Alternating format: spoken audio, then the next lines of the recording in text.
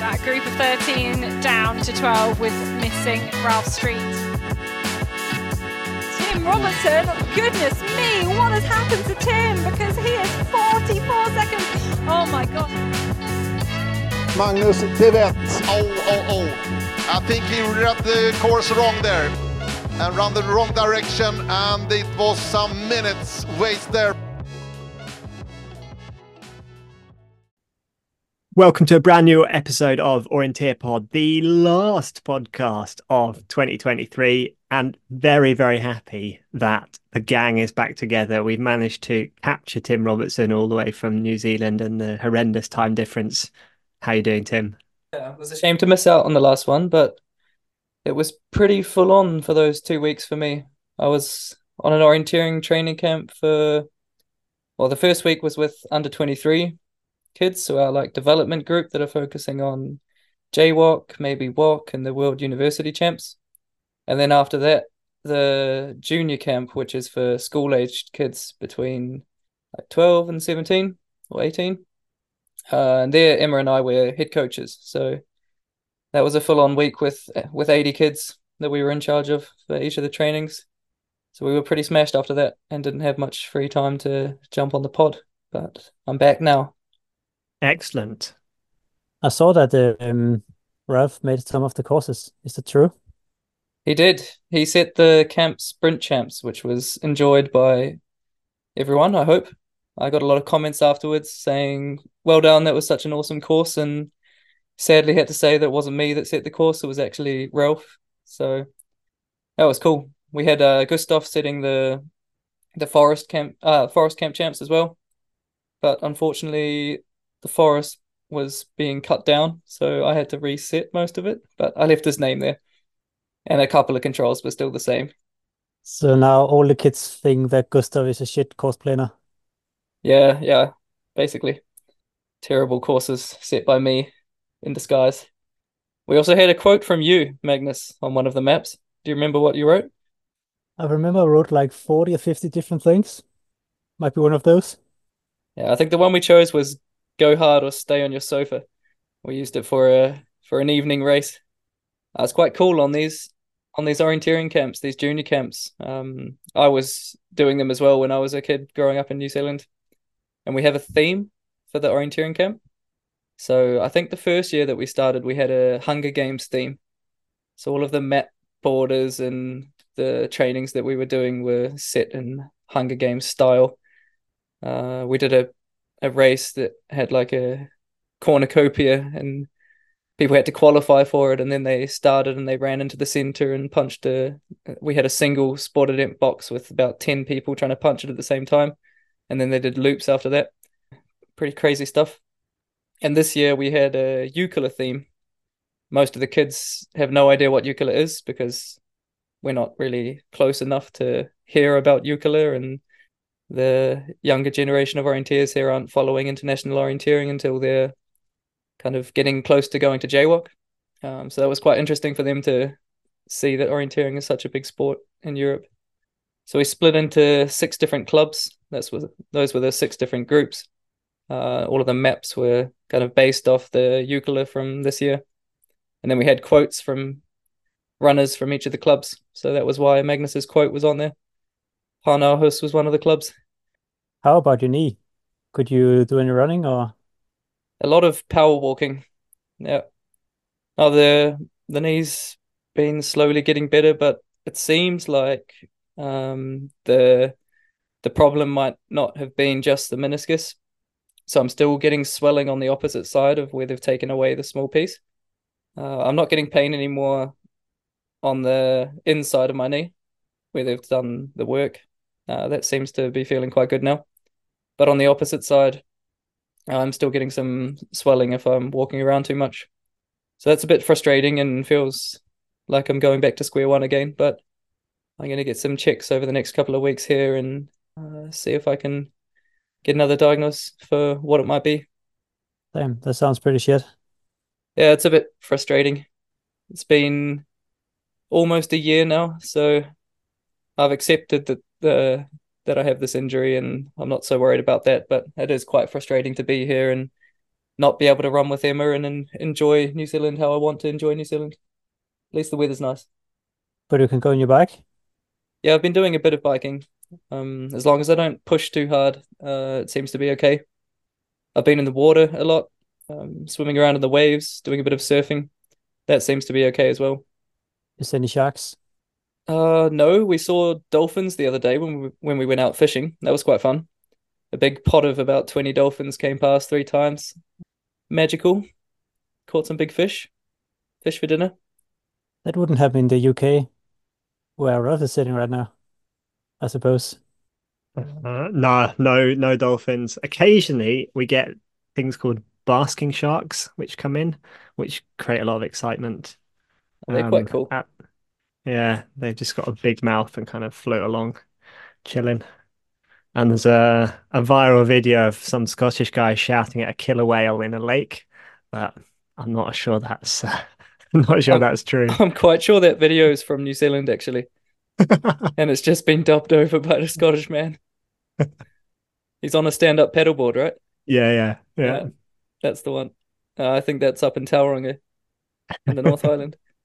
Emma and I saw a stingray, actually, a big stingray when we were walking around the Wellington Harbour. That was quite cool. And a pufferfish. So very exotic. In like puffed up mode or little Nah, mode? it was in streamline mode on the move. But they still look pretty strange even when they're not puffed up. Nice. So you go and touch it, or how does it work? No, we were up above it on a wharf looking down into the water. I thought about penguining it, but didn't want to get a spiky face. On a wharf? A wharf, yeah. You ready for some English lessons again? Do you know what a wharf is? I have no idea. It's Do you like know a what bridge. yeah, basically a bridge over water. How would you describe it, Ralph? But it doesn't go all the way, it just like kind of sticks out. Well, actually, what's the difference between a wharf and a pier? Just two different ways of describing the same thing. They also call it a jetty. I I think, know what a jetty is. yeah. I have a funny story about teaching the word jetty to Emma. She thought I was saying jet ski. Two different things. Not quite similar. A jetty is a small wharf. Ralph, I see you in the UK, and I also got a hint from Peter Hodgkinson that you have been losing some races and competitions over there. How is that possible? In my record, the UK is not very good this year, which is maybe why I haven't been running so much. But I got beaten at Sprint Scotland before European champs, and I got destroyed at the Christmas score race, which is held in memory of my grandmother, actually. So yeah, it's not been a successful trip. I didn't win any chocolate at what was that, a couple of days ago. So very sad. So it's a bit of a sore point, actually. So thanks, Peter. But you did a proper attempt to win it. Um, well, of course, being a runner, I have plenty of excuses for why I didn't possibly win, like not running fast enough and taking the wrong routes. So yeah, lots of excuses. Or maybe it's all part of the plan in the preparation for a walk in Scotland next year. If you need to learn how to win over there. Yeah, I mean, I can lose. I'm very happy to lose every single race apart from one next year. That would be totally fine. But maybe like winning's a habit and you just got to get in the right mindset and just believe enough. And then all I'll do is win. Covered reference there for the listeners. And you're just gonna hang around until after New Year's? Yeah, I thought it would be nice to see my parents and stay at home for a bit and escape the Oslo winter. So I'm really looking forward to, apparently when I get back, it was going to be -20. So a bit of a 34, 35 degree difference to contend with. So that's going to be fun. Some ski orienteering, maybe? I hope not. But it's still better weather than in the UK. Well, how are you giving me abuse now? Norwegian weather or British weather? The British weather. It's Okay. always bad. That's what I heard. I enjoy it. I think it's fantastic. I guess it brings us back to that question we talked about on one of the other recordings of if you enjoy wet cold or dry cold. Well, now it's warm, dry, or warm, damp. No, we don't believe you. 14 degrees is warm. It's got to be lies. We have had a lot of storms in Denmark, and normally we get the rest of what Britain's had. So for like, it has been passing by you at some point. Yeah, I mean it has rained a little bit, but it's not raining all the time. That's just a misconception, you know. It's like that thing like British people just drink tea. Like we only drink like 20 cups a day. It's not ridiculous. You've been building any Lego over there, mate? I could have done it. Still not running running much. I've been sitting a lot of the on the spinning bike, and I think I did my longest session on a spinning bike this Tuesday. I don't know if you have any clue on how long I was going for. Maybe you have a guess. More than 3 hours. That's right. Nice. I was quite sad we missed out on the 3x3K tradition. I was going to get out on the bike and do it, but ran What's out of this time. tradition? Oh, in the last couple of years, when Magnus and I have actually been able to run, we've done a 3x3 kilometer workout challenge on Christmas Day. One where I've destroyed Magnus and one where he's destroyed me. So we're 1-1. We've only done it for 2 years, I think. Yeah, so I really wanted to do it this year because I knew it would be an easy win, but I wasn't able to run for 9K. So We'll have to wait for next year. I've already written it on my training program for 2024. but Ralph, you guessed on 3 hours. What about you, Tim? Well, I was going to say 60 minutes and, 69 minutes maybe. That sounds like you went a bit longer. I was actually going for 6 hours, and then I cooled down with a 9 minute jog. 6 hours on the spinning bike. That's got to be some kind of record. Do you think it will make me any better runner next year, having done such? Sounds like you should enter Tour de France. What did you do to entertain yourself those 6 hours? Like right now, I'm visiting my parents, and we have a barn. So we have a wall I can stare at the barn with outdoor temperatures. Played some music, heard some podcast for 6 hours. It's quite boring. Nails are on the wall. I forgot to count them. But this is because I told Søren Trane Ørum, I don't know how you pronounce his name properly in English. We discussed this last time. But I was bragging about have done a 4 hour session indoor on the bike. And he was like, I've done 5 hours in January. So I felt like I had to up it. Now it's standing at 6 hours. This sounds a bit like Karsten. Maybe it runs in Denmark, this tradition of trying to beat each other in training. Yeah, they did something ridiculous where they were running for 9 hours instead. That is a whole different game. We had him giving a talk on the under 23 training camp in New Zealand. It's really interesting. But he was talking about his longest training week. I think it was 33 hours. And they were trying to beat each other's records for the longest amount of training that they'd done for a week. And they were doing things like sneaking out after dinner in the evening to get in an extra couple of hours. And it was only running those 30 hours plus. And I heard the same story from him, and it was like they were running 4 times a day and concluded it all with some races in Norway. Which he won, I'm pretty sure. Yeah. Crazy stuff. I think most of it was orienteering in the terrain, not just running either. Well, his conclusion was the week after he was injured, and that he wouldn't recommend anyone to try it. What I've heard is that they'd go out to the forest, like the group of them in a car, and they'd all go for their long run on their own and come back to the car, and no one wanted to be the first person back. So if you came back to the car and no one was there, you just go and do another loop. This might not have been Carsten, though. It might have been maybe Alan Morganson, one of the other Danish guys. Yeah. Alan Mogensen. Yeah. Alan Mogensen. Mogensen. Søren Thrainer Odom. With a Ø. Trainer It's the or same letter. It's the same letter, mate.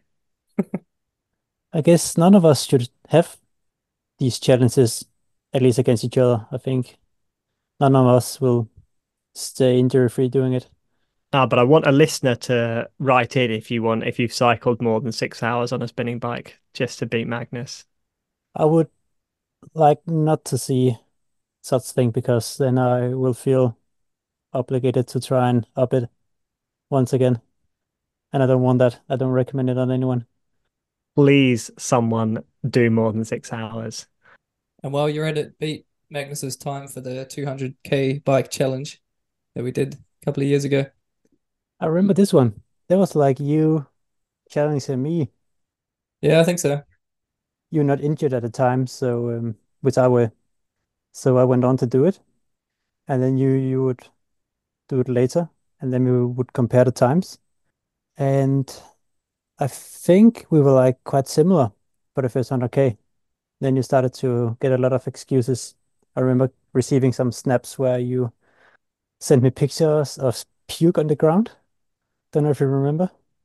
Yeah, I tried to do my 200 kilometers on gels alone, and that was not the way to go. I also made the rookie mistake of taking my first gel after about 90 kilometers. I was feeling really fresh. And then at 90, I was like, starting to get a bit tired. So I took this gel, or 2 gels, I think it was.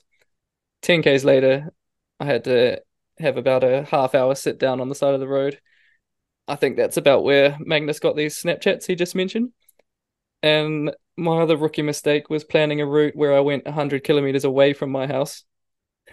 So I had 100 kilometers back, no matter which way I rode. Yeah, probably one of the most brutal trainings I've ever done. Somehow I managed to make it home. I don't know if I would classify it as training. This is like a virtual competition. Yeah, I was going all in, fighting for my life.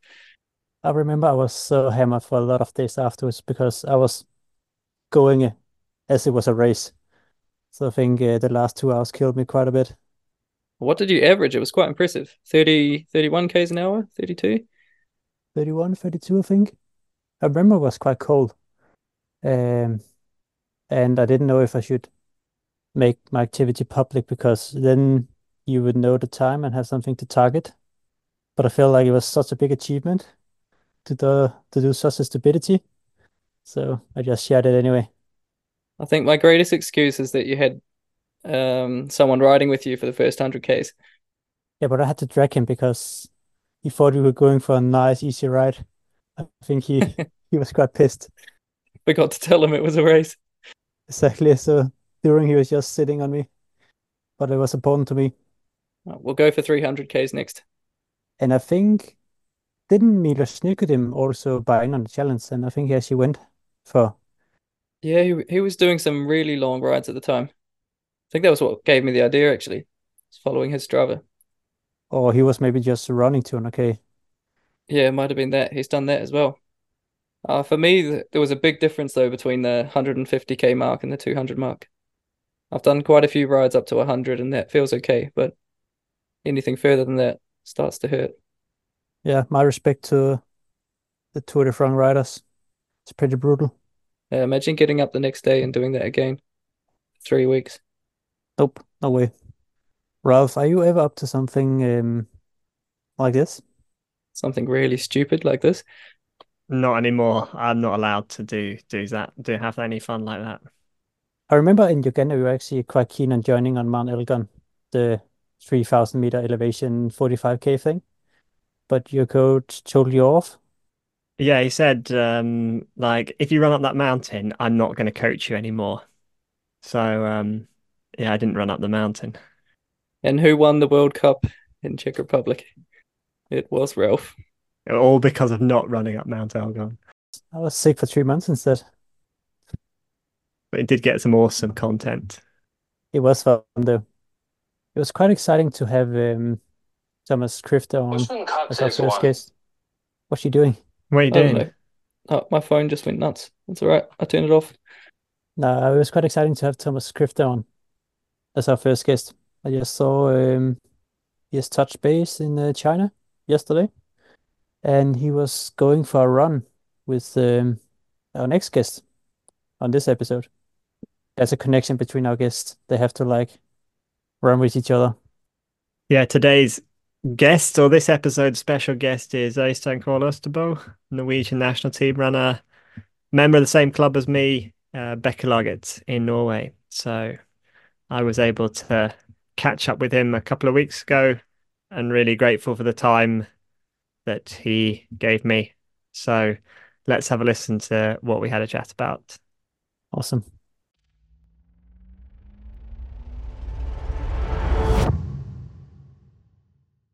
Hello, Øystein.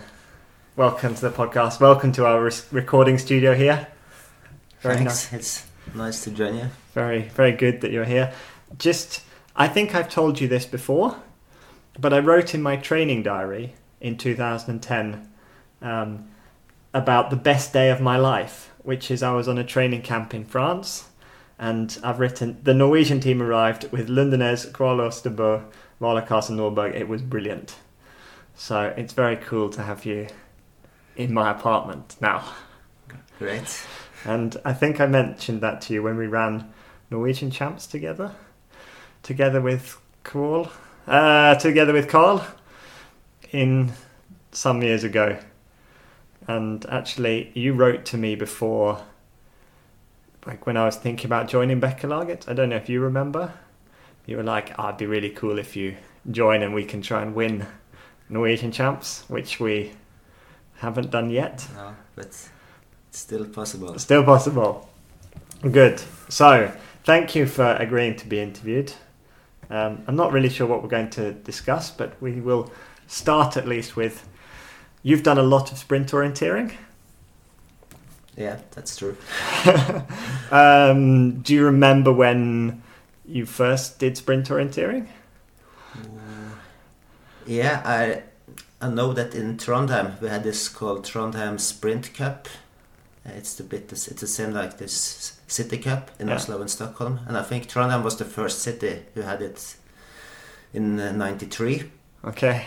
I'm born in '81, so I was 12 years old. Okay. And the youngest category was men up to 12, so I won it overall. Okay. When I was 12. And at that time it wasn't any beginner's course, it was the same course for everyone, so I did the same course as the seniors. So, okay. That's my first memories of sprint orienteering, so maybe I started or was born just in time to join the sprint almost from the beginning. Yeah, so you're pretty good at sprint and have been very good at sprint. Can you just quickly go through some of your best results?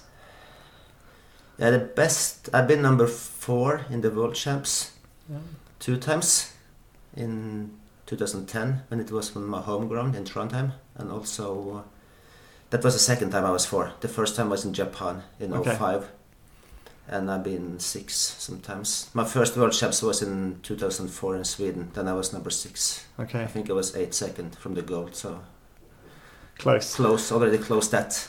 And when I've been from before, I've been 1 second from the bronze, and in Trondheim I was 3 seconds from the gold. So I've been close sometimes. Yeah, we might. And I also I was winning this Nordic Championship. Yeah. But before it was not organized anymore, and I've been winning this Park World Tour overall when it was still like an overall competition, and I have one World Cup victory in sprint. So and student World Champs 2 times been winning. So that's the best results. Good. I'd like to actually start with that Park World Tour. I remember seeing some videos of people climbing over walls and jumping across cars and stuff. Can you tell us a little bit about what is Park World Tour and what it was like in the start? Yeah, I've been climbing walls. Okay. I remember I said that back in the good old days, before this forbidden futures come, everything was allowed, so I was missing these times. It was maybe not so fair because you needed to do some risk, like if you saw a wall on the map, you didn't know if it was possible to climb it before you ride. Yeah. And some people maybe got injured. Yeah. Jumping down. So I remember one race in China where I was climbing too many walls. Okay. Sometimes I maybe saved some time, but sometimes I lost time. So in the overall, I'm not sure if it was the wisest, but you could like maybe run through through water, or also one time they had placed the controls inside these flower beds with this olive green. So they told like you're allowed. I think the olive green was you were not allowed to pass, but then they said you're allowed to pass it in this race because the controls are actually inside the flower beds, but try to don't damage the flowers more than necessary. But it was prize money, so of course you didn't want to run too long extra. Yeah, a lot of prize money. I think around that time it was often around €500 for the winner. So it's quite much. Yeah. Enough that you don't want to lose too much time. And you mentioned China. Have you got to go to lots of other kind of, I guess, exotic countries with Park World Tour? Yeah, I've been in China more than 10 times. Okay. Yeah. First time was in 2004, and then I was almost every year for a while. It wasn't organized every year, but sometimes I've been there also twice a year. So, but normally it was organized in end of October after the World Cup season was finished home in Europe. So it was. I liked it a lot. I like to travel to new places. So I thought it was a nice, like off season. You went there, did some sprint races with prize money. It was some nice banquets. So it was a nice mix of traveling and racing and partying in the end of the season. Yeah. I've had a tip from an anonymous person to ask you about Park World Tour in Morocco. Apparently you ended up in a living room to someone and everyone followed you in there. Yeah, it was actually not the Park World Tour race. Okay. I was in a training camp in South Spain, in Barbata. Yeah. And we went one day to Morocco. Yeah. And it was, they made the course as a mass start. Okay. I think it was actually we split the group in twice, so half the group was sent out with one control each, just like stand on the controls, because the controls would be stolen. Yeah. So maybe I wasn't the first group who was running first. So anyway, I was ending up leading the group, and it was really narrow streets with a lot of people. So I was in the front, and everyone followed me. And the map was okay, but I think it was made from Google Maps or something. So it wasn't so accurate. So I was following a lot of narrow streets, and then I thought, no, I'm really close to getting out on this big square. And then the street just ended inside the house with some stairs, and I thought, okay, I maybe will come out. So I could either go up and down. I went up the stairs, and then I came into the living room of someone eating dinner or something. And I just said, everyone, turn, and it was like 15 people, so I needed to wait till everyone had got the message and turned, and then we needed to go back a long way around. So that's actually the first and also last time I've been running in Morocco. I think it was in Tangier. Okay. So it was just a boat ride from Spain over. Yeah. But I liked it. I thought it was exciting, but some people said, I hated this trip. I'm so glad we're back to the civilization in Europe. And I thought, why? This was a great experience. Yeah. No, it sounds fun. So really fun. So I wanted to go back there. Yeah. I think actually I saw that Sunno wrote this year about these training camps that they had some maps in Morocco. Yeah. I saw a Portuguese guy was organising kind of altitude training camps as well. So I've thought about Morocco maybe as a... Like, don't have to go so far, and probably good conditions in like January, February. I have never been there. I've been on some altitude camps, so I talked with Yannick Michels about Morocco as an option. Okay. For somewhere to go. Maybe next year. Do some sprint orienteering. No, fun. Any other funny sprint experiences? I think many of the memories is from exotic places, you said in like I mentioned in China, especially China, but also in maybe other countries. I've been running the World Games in both Taiwan and Colombia, and I was on Zanzibar once. Morten Boström, he was a world champion in 13 in sprint in Finland. He was living there some years earlier, the year earlier in 12. His goal was the Olympics in marathon in London. He aimed for that. So I visited. I was in Kenya for altitude training, and I visited him. So then we ran also sprint in this stone.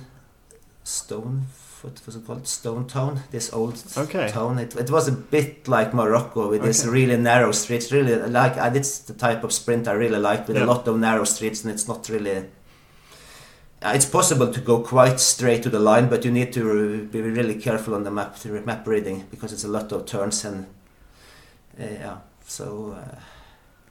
it's like these exotic places is maybe some of the best memories I have from orienteering. It's maybe not the World Championships I remember most. So also the World Championship I remember, we were in Ukraine in 2007, in Kiev. I thought more about it the last year since the war, of course. That was I really liked to get to this a bit more, different places compared to Sweden, Norway, Finland, where I also run the World Champs. Yeah. So I like these Eastern European countries, and also I run the World Champs in Japan, as I mentioned. But also the preparations, we went to training camps and before. Then you maybe have time to see a bit more. On the World Champs, you're more focusing on only the perform on the races. Yeah, yeah. In Kiev, we went to a concert with Aha, the Norwegian band, famous for Take On Me. So we didn't know about the concert before the same day. We saw some advertisement. Aha is playing here, so we went for a concert. That's the only time I've been on a concert with Aha. That's in Kiev. No, you're right. I mean, that's you get to travel to all these fun countries, but you see a random village, the inside of your hotel room or something in the forest. And that's what compared to athletics runners, they go on this training camp the same place every year to Montegordo in Spain, in Portugal every Easter, or the same place. And that's what I like with orienteering, that you see a lot of places you would never go to as either tourist or a normal sport person. Do you want to talk anything more about some of the Park World Tour stuff? It's I've mostly been in China actually, and sometimes in Italy also, and yeah, I didn't know that there'd been so many races in China. No, first time was in 2004. I think I've been there on, like I said, more than 10 times. Yeah. I thought it was southern Italy. And I guess every time in China it's been between 3 and 5 races, so maybe 40. On this, it came this anniversary book for Park World Tour 2 years ago, and on that list, on doing most races, I was the second. I was 1 race behind Yuri. So maybe that's a motivation for me to go there this year, because then I would pass him. I think in points I'm still behind, or in total victories, I don't remember. I think Janek has also quite many victories. Yep. But to get more races, he need to keep on quite a long time. As Yeah. long as I keep on, it's hard for him to catch.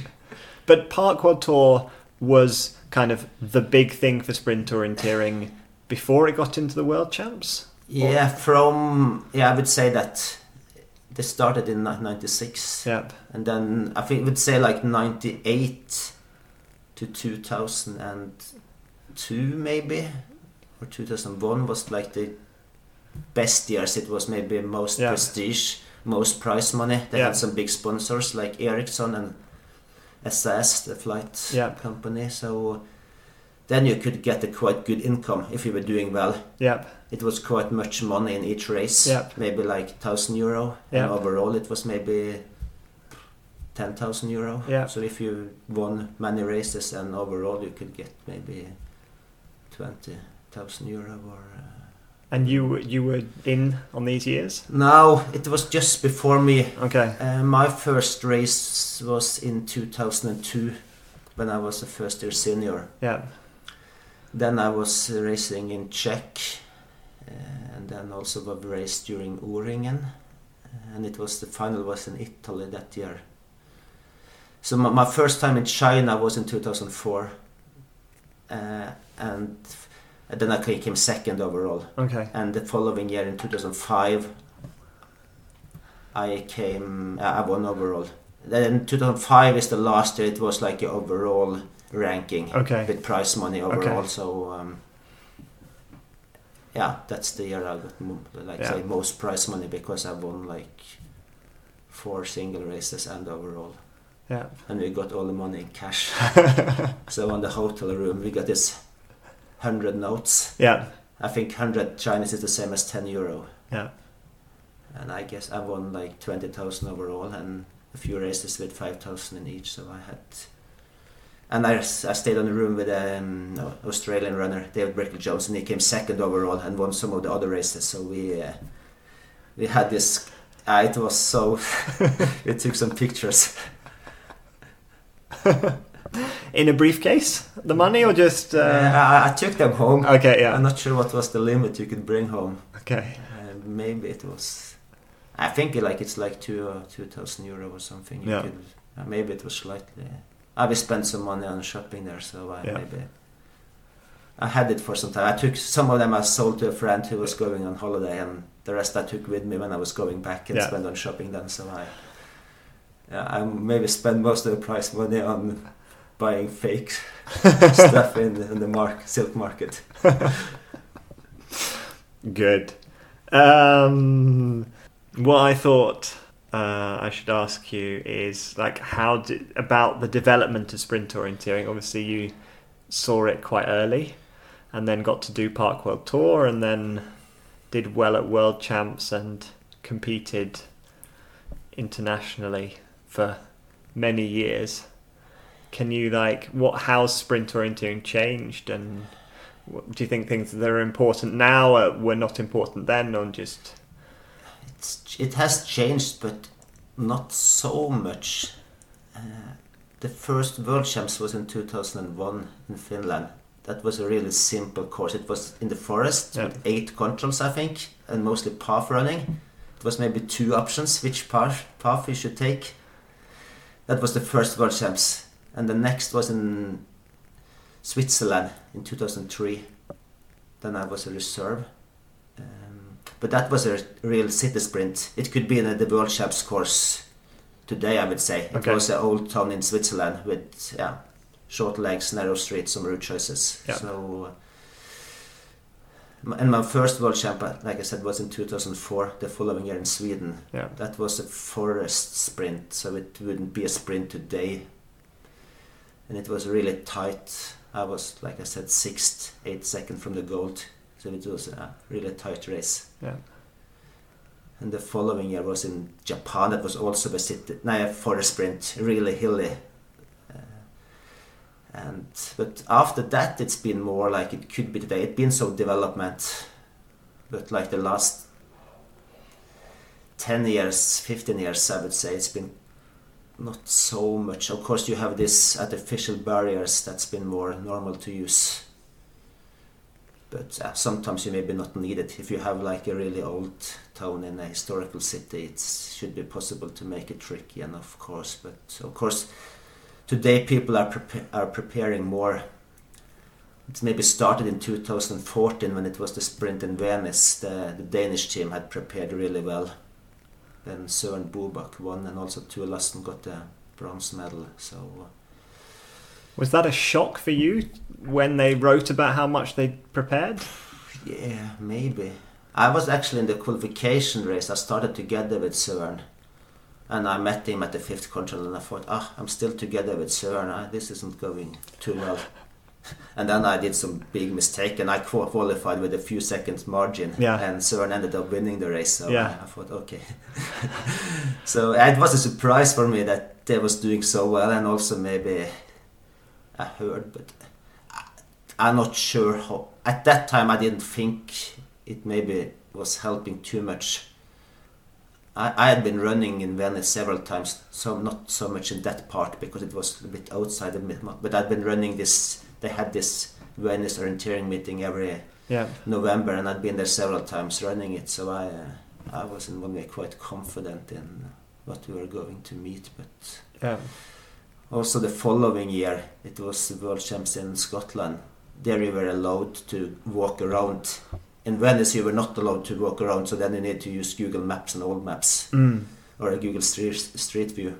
But I know in Scotland they had been living close in the town where the World Champs was for like several weeks, spending several hours a day walking around in the streets, going back to the hotel, looking at the map, and then walking out in the city. And it's not the thing I'm most keen on spending too much time. No. So in one way, I thought it was nice when it was embargoed, at least, because then you didn't feel that you... Like I said, when it was World Champs in Trondheim, I was number 4, and I was 3 seconds from the gold. Yeah. And then it was not embargoed. The streets were not embargoed. It was a castle with some forest. That where it was embargoed. Yeah. But I hadn't spent much time.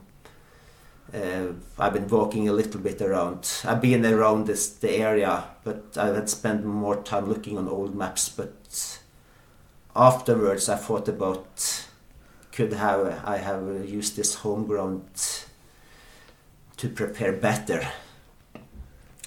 But I'm not sure if it helps. Like, I have a feeling if you prepare too much, you're really prepared for how you think it should be. But the competition map is maybe they have maybe opened some private area where you can pass, or they have closed something that was allowed to pass on the old map. So it's a bit risk also that you are like too prepared to, if you see a leg, like you think okay, it's 2 options, and then maybe one of the options is blocked, and it's a third option or a better option. So it's my feeling is that I often done better on this, like Park World Tour races in China, or when I go to some exotic places and you haven't really a clue on what you're meeting.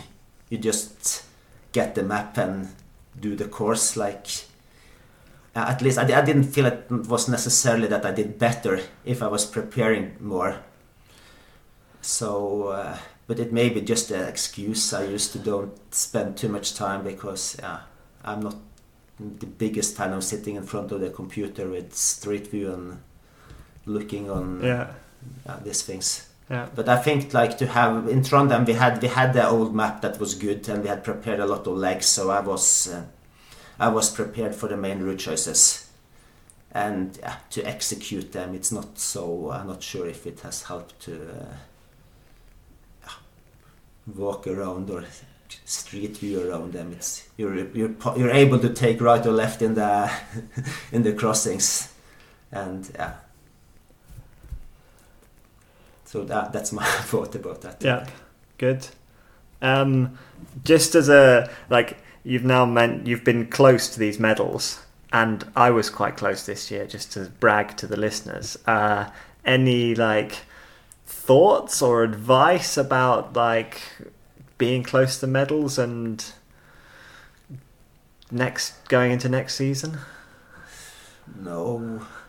I remember in Trondheim, when I was number 4, some people said that on the prize giving they had never seen me looking so unhappy before, and I was really annoyed. I did one route choice mistake. It was some bridge. You could either go under the bridge and over, and I knew really well about the 2 options you had, and I took the other slightly weaker options. Maybe I lost 5 seconds, maybe 3, 4, because the leg was a bit different that the leg we had looked about. So I thought, maybe this other option is better when the leg is like this. So people was my coach why didn't you should know about this leg?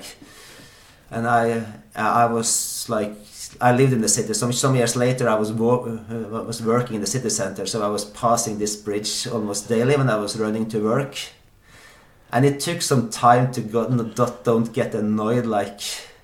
It took some years, or even more, maybe 10 years now, before I started to think, okay, I did a really good race. I did this one 5-second mistake. It was more or less the only mistake I did during the course. Yeah. So, but that closer to medal you are, that more critical you are about your own performance, in the end you can like find a 1 or 2 second mistake, and like you were, I don't remember, 1 second from the medal this year, or close. Yeah. So it's, but you should maybe appreciate that you actually did a really good race and was really close. So, and I don't think it would have changed my life if I was get the medal or winning. Of course, it could have been nice to be a world champion, but it's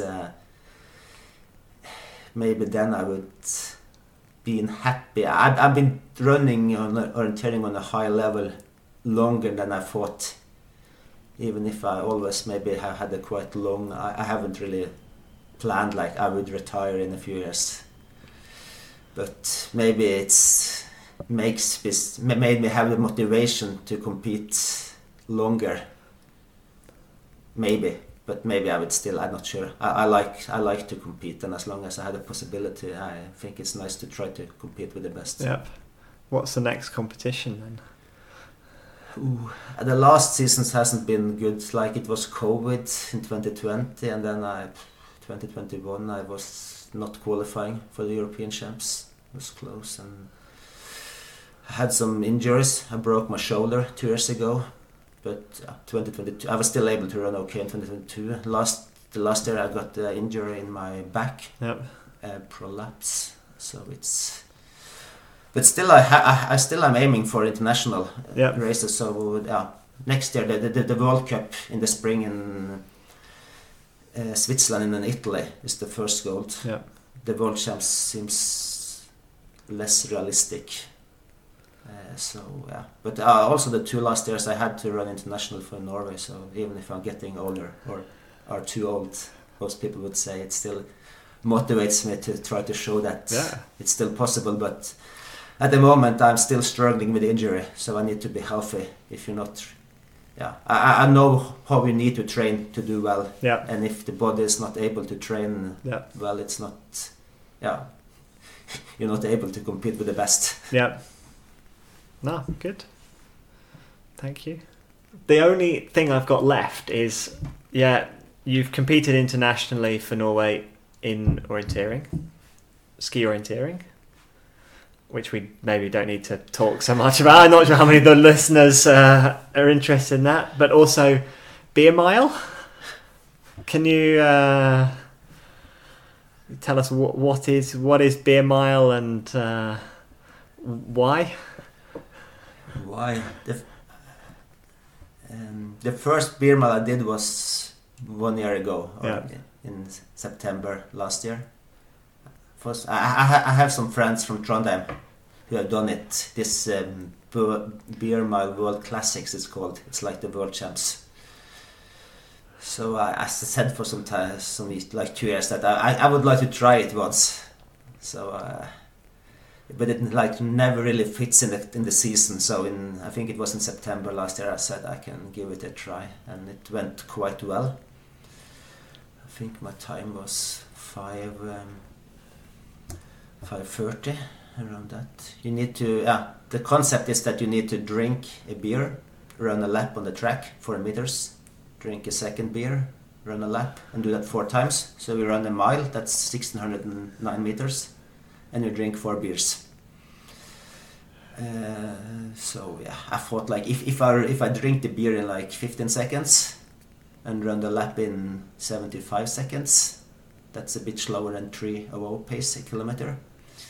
Then you should use 90 seconds each lap. So if you do that 4 times, it's 6 minutes. Yep. So that was my goal. But I realized I was doing it a bit quicker, maybe both drinking maybe in 12 seconds and running the laps closer to 72, and also the last lap I was able to run quite much faster, like 60 something. So at least the time was good enough to qualify for the Norwegian team.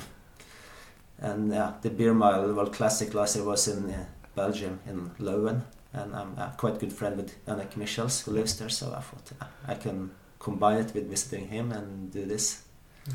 So it's not really I don't say I'm proud of it, but some people would say it's had nothing with sport to do, to drink alcohol, but I looked at it like a competition. It's but it was a social activity, like I said, also when I went to China in October. So the race in Belgium was in October, so it was a nice season-ending trip with the beer mile race and the banquet.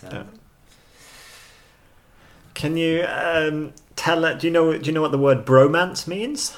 Yes. Can you tell us about do you have a bromance with Yannick? And can you tell us a little bit about training with him? I guess people might, if they follow you on Strava or Instagram, they see quite a lot of trips, you two together to places, training camps, and... Yeah, the last years we've been on quite many training camps, and also longer camps. So the first time I really talked with him was in 2015. I went to this Antwerpen Sprint O meeting, this ASOM. It was the first edition, so he invited me there, and I stayed at his place for some days. I had seen him some years earlier, I remember, on this mock in Italy, and I wondered who this strange guy who was totally alone. I felt a little bit sorry for him, maybe. We were in Rome for this mock and took the metro, and he was like, I saw he had some orienteering clothes, but I wondered who is he, like... So I had known who he was for a few years, and he was doing slightly better. Also on O-ringen 1 year, I think on the sprint he was 5 or 6. Maybe he was 5 and I was 6, so he was the last getting some prize money, and I was the first one who didn't get prize money on the sprint, I think. So he was improving and doing well on orienteering. So. But when I visited him in 15, he talked about altitude training. So in 16 we went to South Africa together for like 3 weeks. So we've been in South Africa 4 times in total. And also, like I said, he was maybe a bit like lonely in the Belgian team, and he was. It worked quite well. We were quite. Maybe I'm quite flexible, so he said like it's nice that if I have a plan, you join it. Yeah. If you have 2 people who know exactly what they want to do, it's not so easy to cooperate. Definitely. So we've been also going to other competitions together. So he said like actually when he was like starting with orienteering, he like had me like maybe not as an idol, but he was watching on Voldo. I had this blog and this map archive with a lot of maps, so he was like looking at all the exciting places I went to, like maybe China and stuff. I think the first time he was in China was in 13. Yeah, already then he did well. He won a race, I remember, in 13. So I'd known him for some year before 15, but so now it's almost 10 years. Wow. Yeah. But now he has a family and 2 children, so but still he's traveling a lot. Still he's there. He's maybe traveling more than me. I should probably ask you like what I've asked you what's next, I guess. Yeah, I haven't really talked with many about like No. I told someone that I was aiming for World Cup next year, and they sound quite surprised, like, "Oh, you're really aiming for World Cup?" Yeah, but I feel there's like quite a lot of speculation around. There's always speculation around people, so it's quite good to hear sort of clear answers. I heard some podcast with some Norwegian runners, like, and I thought like I didn't have any clue about what they thought about the future. So in one way, it's better to get a clear answer than to, like you said, speculating about. Yeah. Not good. No, those are my 5 points I've got done. Typical question is like why like sprint Norway in Norway? How is there any prestige, or like does everyone in Norway hate sprint orienteering, or why? Do you think people in Norway hate sprint no, orienteering? No, it's not. But I think lately it's maybe more like the younger runners. It's more people who want to focus on it than like 10 years ago. Do you feel, were you the only one in Norway? For some time I felt like a bit like lonely I wouldn't say, but that could actually be a reason that I was starting to travel with Jannik, because both of us focusing on sprint, and we maybe had some. He was a stronger runner than me, and maybe in the beginning I was maybe better technical than him, but now he's really good at everything, and I'm shitty on most things. So it's I don't know how much value it has for him to train with me anymore, but it's so for some time I felt a bit like lonely. Like I qualified, I ran the World Champs 15 years in a row for Norway, and it wasn't that I was extremely good every year.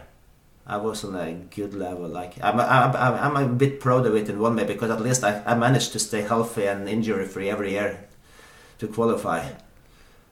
But some years the competition was weaker. No, it's definitely a tougher competition to qualify, and more people who really aim for it and prepare. There can't be that many other runners, regardless of what country they've run for, who've managed to do that. No. Do you have stats on this? Is this a good quiz question? Yeah, me and Daniel Homan, we did the World Champs, but he's from a strong country. Yeah. But he was injured one year. He broke his Achilles. Yeah. When it was World Champs in Switzerland. So this year was his first World Champs in Switzerland. And it, like I said, in 2003 I was a reserve, and he was still a junior. So I think he ran as a first year senior, 2004.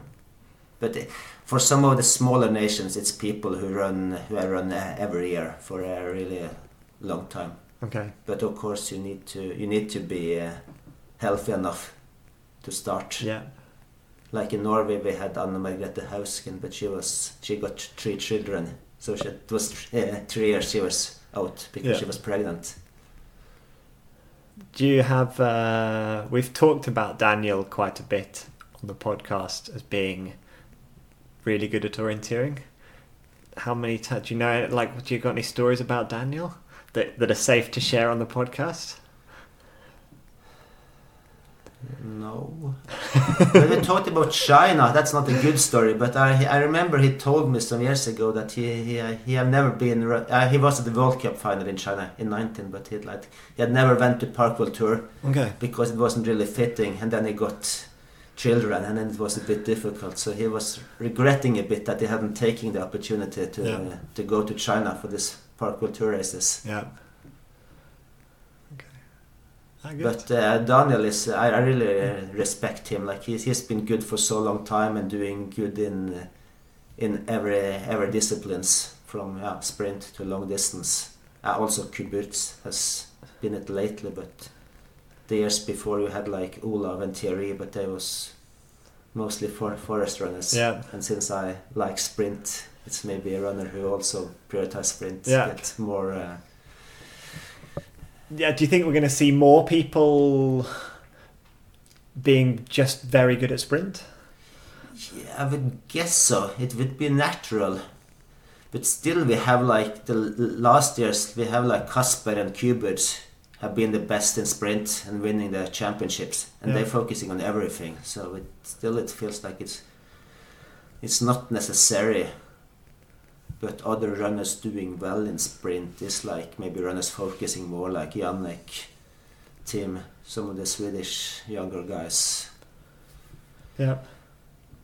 And I haven't been on that level myself, but I also tried to be focusing more on sprints the last for a longer time, like 10 years. But I haven't really done any better in sprint.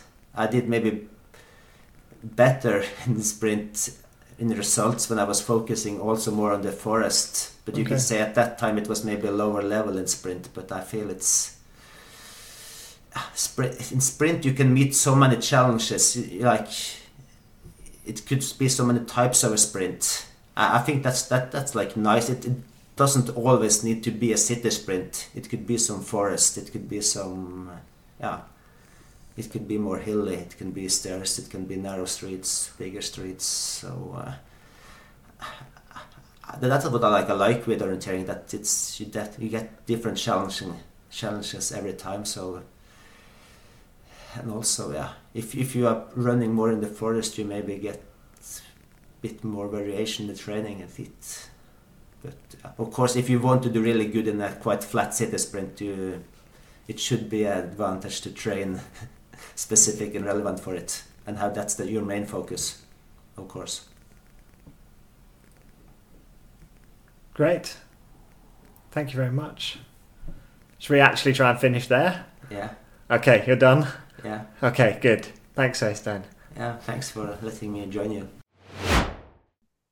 Once again, thank you very much to Øystein for that lovely chat and for staying in my house and keeping me company for a couple of days. Boys, what do you think of that? Super cool. Really interesting to listen to. I met Øystein the first time in China, so I knew a few of these stories. It was fun to reminisce about some of those days. And I also, like Yannick, followed his map archive. That was one of the coolest things when I was based over here and wanted to see cool European maps, to go onto his Doma and check out all the awesome races he was doing around Europe. So it's fun to hear him talk about that as well. Yeah, I think China was the first time for me as well, meeting him. And he has always been a big guy in the orienteering since I was a little kid. So when I was following World Champs and stuff, he was always there on the list. And it's fun, he's still around. I was shocked to hear that his beer mile time is 10 seconds faster than mine. So I've got some training to do. We might have to do a orienteer pod beer mile at some point, beer mile challenge. Very excited for that.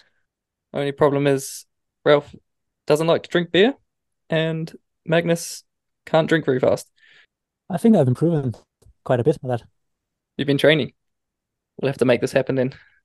I was quite surprised to hear that the first sprint started to arrive in like 1993. I thought it was much later. Pretty epic. He has been joining on that from the early days. That's what I thought was cool. It sounds like he's had the same exposure to sprint that Tim has, like doing the big boys stuff from a really early age. Maybe that's part of the secret to being good at sprint orienteering, is getting that exposure when you're 12 years old or something. Yeah, that was cool. Because a 12-year-old in Norway these days would never run the same course as the men's elite. So young boys should just spar with the seniors? Like it. That might be the secret. What did Casper do? Do we know that? He must have run up some age grades in Norway. I remember he won the World Silver in Norway as a junior. So I guess he's been pretty early to get some matching with the seniors. I think, just to be really boring, it can be difficult with traffic rules, at least in Britain. I don't think they're allowed. You have to be older than 16 before you're allowed to cross a road safely. You do a test and get a crossing the road license. Yeah, we had these hedgehogs that would always look left and right and then cross the road. Did you have to do another test when you moved to Norway? The opposite side of the road? Well, that's the scary thing about coming back to Britain, is suddenly it takes me a couple of days to adjust to where the cars are. Actually, I had a bit of a scare yesterday. I went for a little mountain bike. Came off some single track onto a small road, but still 2 lanes. And found myself riding along the right-hand side of the road. I've been here for almost a month, so no excuses really.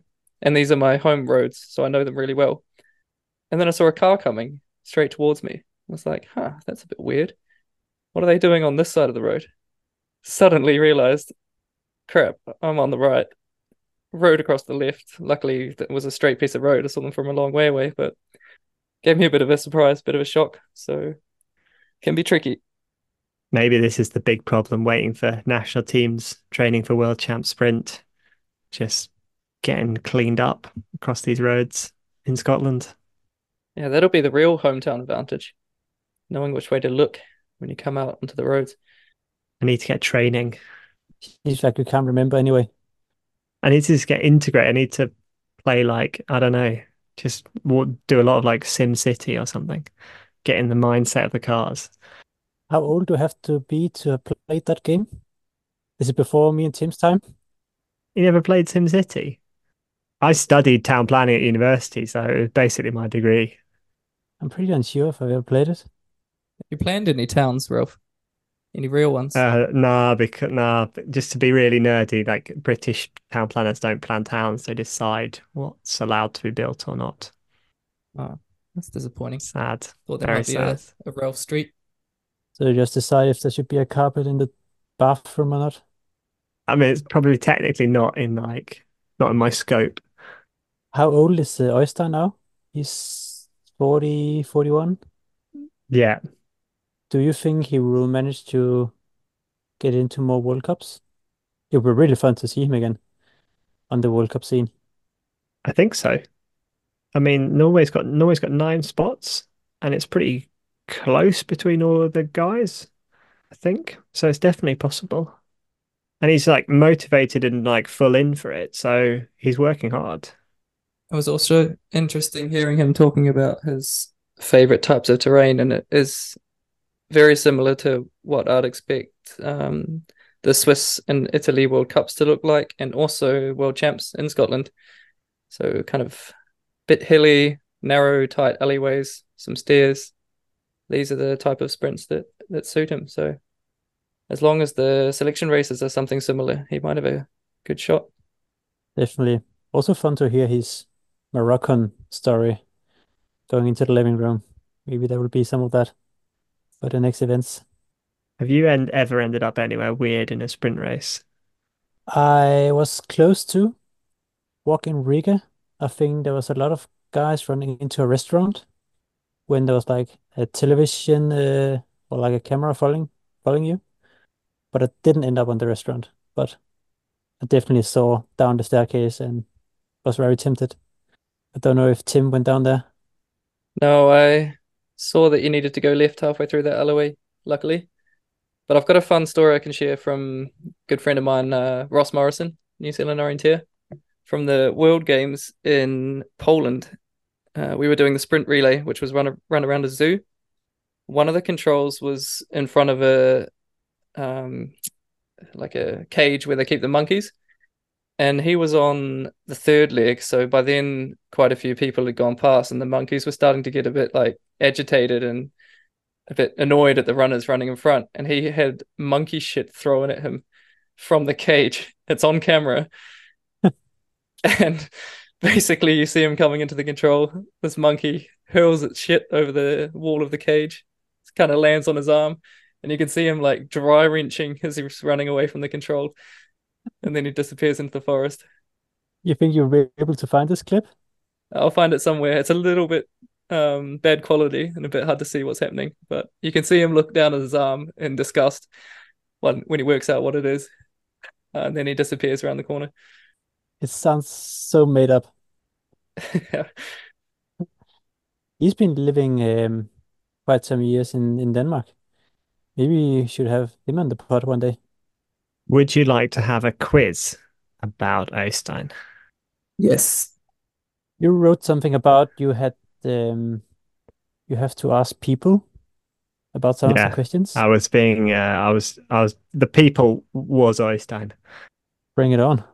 I didn't want to give you guys any advantage of like what I might possibly ask you.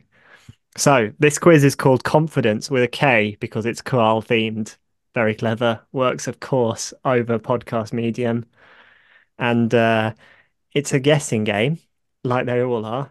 And you want a lower number and a higher number. And the aim is for the answer to be within your range that you put. And you get 1 point if your answer is in the range.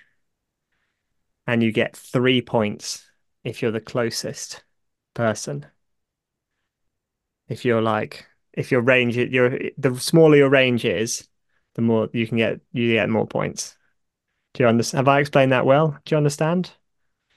What if the range is like 10 to 10 and you just guess it's spot on? Yeah, the spot Do you, on, then like nailed it. that's like 69 points. Yeah, okay. So if you're gonna guess, if I ask you the question like, how many days are there in the week? and Magnus, you go like 4 to 10, and Tim goes 6 to 8, then you both get a point, but Tim's range is smaller. So I win. So Tim wins. Are you counting total points or winner? Of round. I think total points. And All right. you play along at home with your friends if you're listening, if you're still with your family or with your friends. Maybe this is a New Year party game and you could have some fun rules just to give us a bit of pressure to get this out before New Year. I've even got some paper here to note down your scores. If you have to drink beers, then Tim will try to lose on purpose. Orienteer Pod recommends you drink responsibly when in this festive period. Right. Question 1. How many controls does Øystein think he has found during his orienteering career so far? I'm impressed he has an idea. Damn. He doesn't know exact. Just to be specific about this, he doesn't know. So he's estimated for me how many controls he thinks he's found. I remember Luca Basset at some point shared how many controls he had picked during some years. And I kind of remember some of the numbers. And I thought that was quite high. So maybe I'm just gonna base it on So that. if this quiz was about Luca Basset, you'd do really well. Unfortunately, it's not, Magnus. Calculators allowed? I'm about to do some quick maths. Yeah. Do some quick maths. Right, I'm going to do some quick maths at home and get back to you with an answer. I'm gonna base my math on Luca Basset. Okay.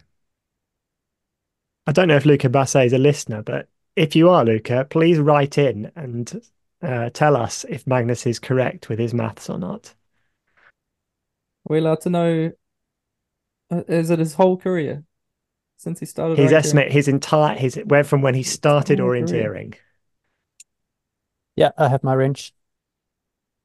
So I'm sitting like this, signaling I'm ready. Okay. Maybe you should write it down, or you boys too honest to do any cheating. Or we can just write it in the WhatsApp group and Oh yeah, okay. And then you can both send it simultaneously. Right, let's do that. I think I'm going to be way off. Tim is probably just gonna see what I'm writing and just blame it on the time zone difference. I don't know whether I should be exact or not exact. Probably not exact. Okay, I have it ready to launch it. Ready, Tim? Yeah. 3, 2, 1, send it. Okay, the guess from Magnus, 110,000 to 140,000. Guess from Tim, 500,000 to 69 69 690,000. 690,000. They teach you how to cross roads in the UK. They don't teach you how to read thousands. You were like plus 500,000 controls. I'm backing Øystein here. He's done a lot of orienteering. Right. 40 years worth. Øystein says he thinks the answer is around 120,000. So that is 3 points to Magnus and 0 points to Tim. I should have stuck with my original calculation. I was doing how many controls I thought he'd punched in a week. Time the 40 years. I calculated 124,800 on my calculator and then freaked out and did 500,000. Okay. I remember, I'm pretty sure he was like, 1 year was something 3,000 and another year was something 5,000. And I thought that was quite a lot because I did some math on it, how much it would be a day. So I thought like maybe Øystein has done something similar in that range and just multiplied it. And then ended on Inside knowledge, not fair. Yeah, thanks for showing you're working. Smart. it was like 5 times as much. Right, are you ready for a new question? and we've discussed this on the pod. How many maps does Øystein have on his Doma archive, or how many maps are accessible from World of O? Like, how many are in his map collection? No Tim, phones put your this phone time. away. It's gone. Don't worry. That's a tricky one. Depends if he only does like races or all of his trainings. Does it include broken links? If you go on to, what is it, maps.worldovo.com, it has popular collections. And how many does it say that Øystein has? Okay. Do we write in? Yeah, I have a guess. He's the fourth most popular or selected collections. Thierry Jochou, Mats Treng, Simone Nigli, Øystein Kvaal Østerbø. I'm a bit scared to be way off again. Yeah. I'm ready. Yeah. Send 3, it. 2, 1, go. Ooh, we're closer this time. Tim Robertson, 650 to 1,000. Magnus, 900 to 13,000. And the correct answer is... No, 1,300. Sorry. Yeah. The correct answer is 1,769. So that's no points to either of you. Rough. I was about to go about that high, but then I was like, that would be mental. But it's maps from like 2005. Yeah, but that would be like one map each day for 4 years. That's a lot. It's impressive. Done a lot of orienteering. The last map's from 2021 as well. So yeah, it could be a lot more in there. Right, next question. How many times has Øystein been to China? Oh, I should have listened on the podcast or on the recording. He said it. He said roughly though. I reckon we've got the exact count now. Yeah, but you listened to the interview like 1 hour ago, and I was like 1 week ago. That's a disadvantage. I can also remember traveling with him, and he's showing the visas each time. Shouldn't complain. I've definitely had a conversation with him about it. I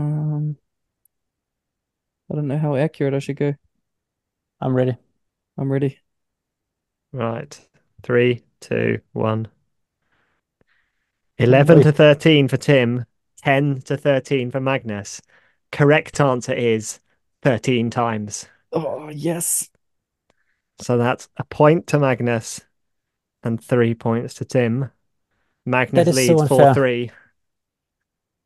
What's unfair? What's unfair? I know it's according to the rules, but like we both have the upper limit the same.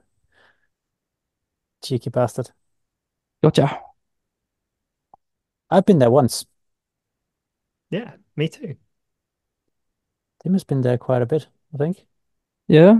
Just trying to think. 4 times? And then I think 4 times for orienteering and once for hockey when I was in high school. We went there on a pre-camp for the season over here and played against the Chinese women's team. Did you beat the women? No, we got smashed by them. We got so badly beaten that after halftime we had to create mixed teams with some of their players on our team because it wasn't fun anymore. Is this the origin story of your orienteering career? Yeah, This that's is where when it I all decided began? to quit hockey and start orienteering. That was my first trip to Beijing. Embarrassing. I'm ready for next question. How many countries has Øystein visited? Okay, so there's roughly 200 countries in the world, plus minus 5 countries. Basing it off how many I've been to and adding a couple of extra. Only a couple? Yeah. I think I've done quite a bit too.